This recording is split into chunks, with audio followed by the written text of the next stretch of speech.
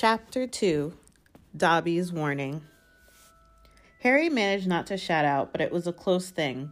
The little creature on the bed had large bat-like ears, bulging green eyes the size of tennis balls.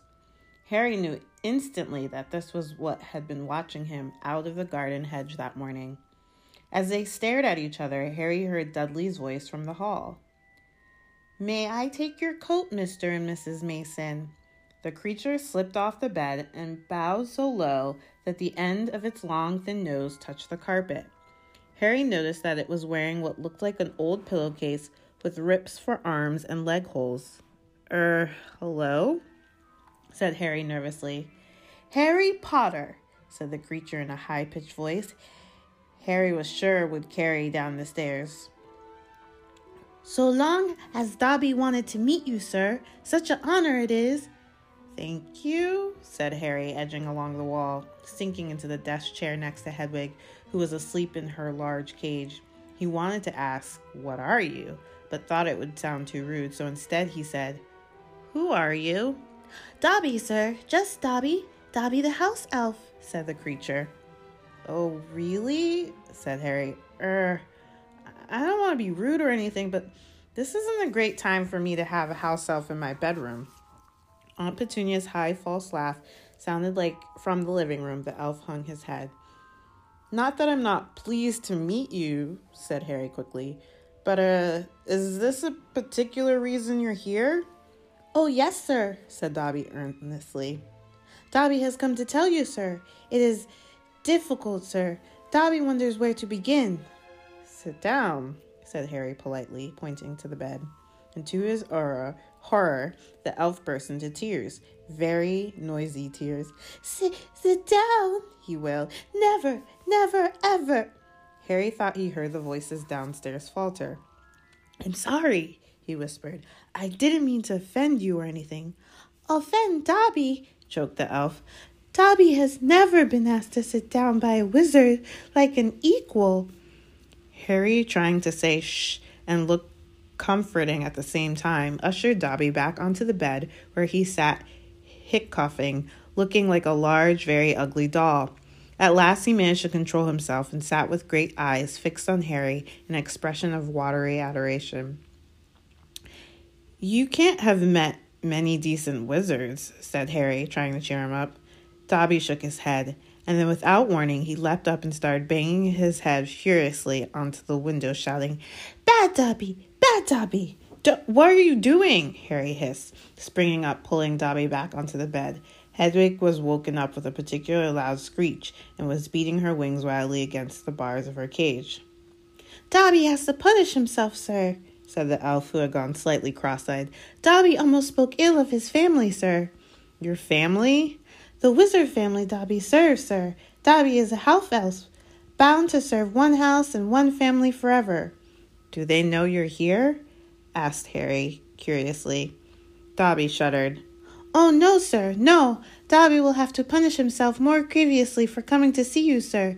Dobby will have to shut his ears in the oven door for this, if they ever knew, sir." "But won't they notice if you shut your ears in the oven door?" "Dobby doubts it, sir. Dobby is always having to punish himself for something, sir. They let Dobby get on with it, sir. Sometimes they remind me to do extra punishments." "But why don't you leave, escape?" "A house elf must be set free, sir, and the family will never set Dobby free. Dobby will serve the family until he dies, sir." Harry stared. "And I thought I had it bad here for another 4 weeks," he said. "This makes the Dursleys sound almost human. Can't anyone help you? Can't I?" Almost at once, Harry wished he hadn't spoken. Dobby dissolved again in wails of gratitude. "Please," Harry whispered frantically, "please be quiet. If the Dursleys hear anything, if they know you're here—" "Harry Potter asked if he can help Dobby. Dobby has heard of your greatness, sir, but of your goodness, Dobby never knew." Harry was feeling distinctly hot in the face and said, "Whatever you heard about my greatness is a load of rubbish, and I'm not even top of my year at Hogwarts. That's Hermione. But he stopped quickly because thinking about Hermione was painful. "Harry Potter is humble and modest," said Dobby reverently, his orb-like eyes aglow.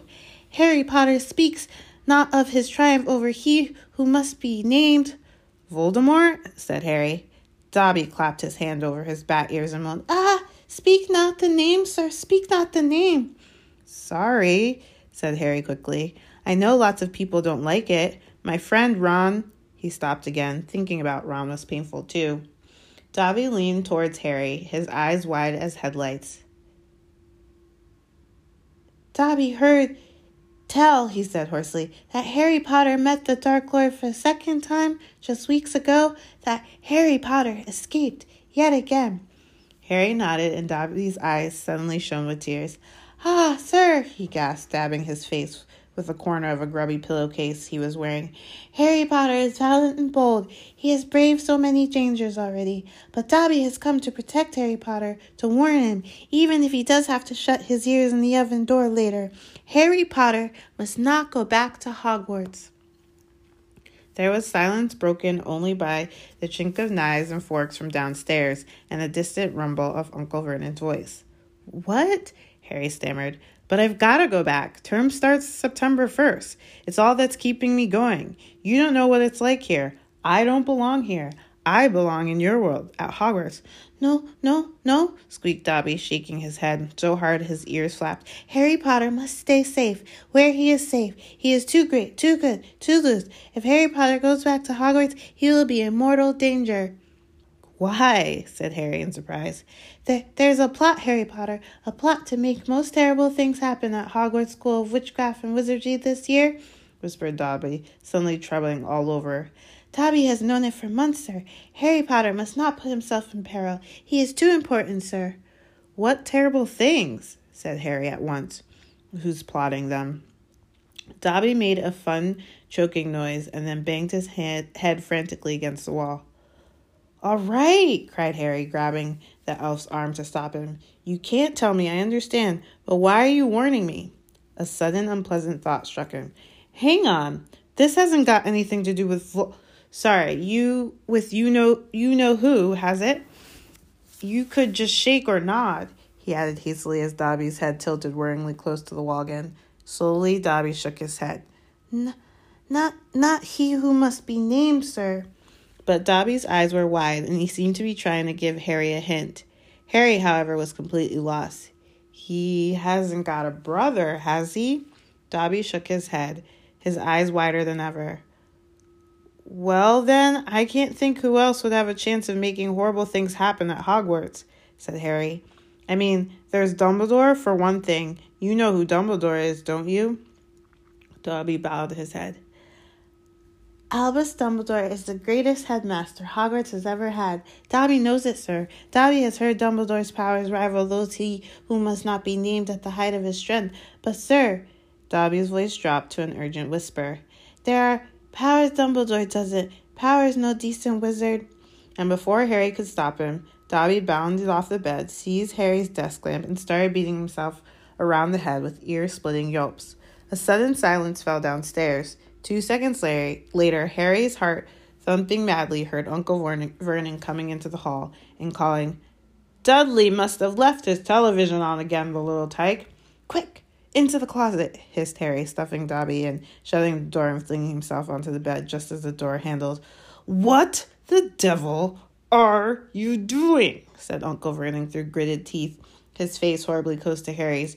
"You just ruined the punchline of my Japanese golfer joke. One more sound, and you'll wish you'd never been born, boy."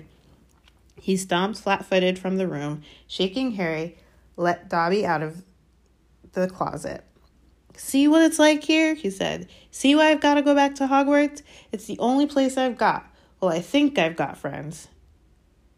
"Friends who don't even write to Harry Potter?" said Dobby slyly. "I expect they just haven't been—" "Wait a minute," said Harry, frowning. "How do you know my friends haven't been writing to me?" Dobby shuffled his feet. "Harry Potter mustn't be angry with Dobby. Dobby did it for the best. Have you been stopping my letters?" "Dobby has them here, sir," said the elf. Stepping nimbly out of Harry's reach, he pulled a thick wad of envelopes from inside of the pillowcase he was wearing. Harry could make out Hermione's neat handwriting, Ron's untidy scrawl, and even a scribble that looked as though it was from Hogwarts gameskeeper Hagrid. Dobby blinked anxiously up at Harry. Harry Potter mustn't be angry. Dobby hoped if Harry Potter thought his friends had forgotten him, Harry Potter might not want to go back to school, sir. Harry wasn't listening. He made a grab for the letters, but Dobby jumped out of reach. Harry Potter will have them, sir, if he gives Dobby his words that he will not return to Hogwarts. Ah, sir, this is danger you must face. Say you won't go back, sir. No, said Harry angrily. Give me my friend's letters. Then Harry Potter leaves Dobby no choice. Before Harry could move, Dobby had darted to the bedroom door, pulled it open, and sprinted down the stairs. Mouth dry, stomach lurching, Harry sprang after him, trying not to make a sound. He jumped the last 6 steps, landing cat-like on the hall carpet. Looking around for Dobby, from the dining room he heard Uncle Vernon saying, Tell Petunia that very funny story about those American plumbers, Mr. Mason. She's been dying to hear it. Harry ran up the hall into the kitchen and felt his stomach disappear. Aunt Petunia's masterpiece of a pudding, the mountain of cream and sugared violets, was floating up near the ceiling. On top of the cupboard in the corner crouched Dobby. No, croaked Harry. Please, they'll kill me. Harry Potter must say he's not going back to school. Dobby, please, say it, sir. I can't. Dobby gave him a tragic look. Then Dobby must do it, sir, for Harry Potter's own good. The pudding fell to the floor with a heart-stopping crash. Cream splattered the windows, the walls, as the dish shattered, and with a crack like a whip, Dobby vanished. There were screams from the dining room, and Uncle Vernon burst into the kitchen to find Harry, rigid with shock, covered from head to toe in Aunt Petunia's pudding. At first, it looked as though Uncle Vernon would manage to gloss the whole thing over. Just our nephew, very disturbed, meeting strangers upsets him, so we keep him upstairs. He shooed the shocked Masons back into the dining room and promised Harry he would flay him within an inch of his life when the Masons had left and handed him a mop. Aunt Petunia dug some ice cream out of the freezer, and Harry, still shaking, scrubbed the kitchen clean. Uncle Vernon might still have been able to make his deal if it hadn't been for the owl. Aunt Petunia was just passing around a box of after-dinner mint when a huge barn owl swooped through the dining room window, dropped a letter on Mrs. Mason's head, and swooped out again. Mrs. Mason screamed like a banshee and ran from the house, shouting about lunatics.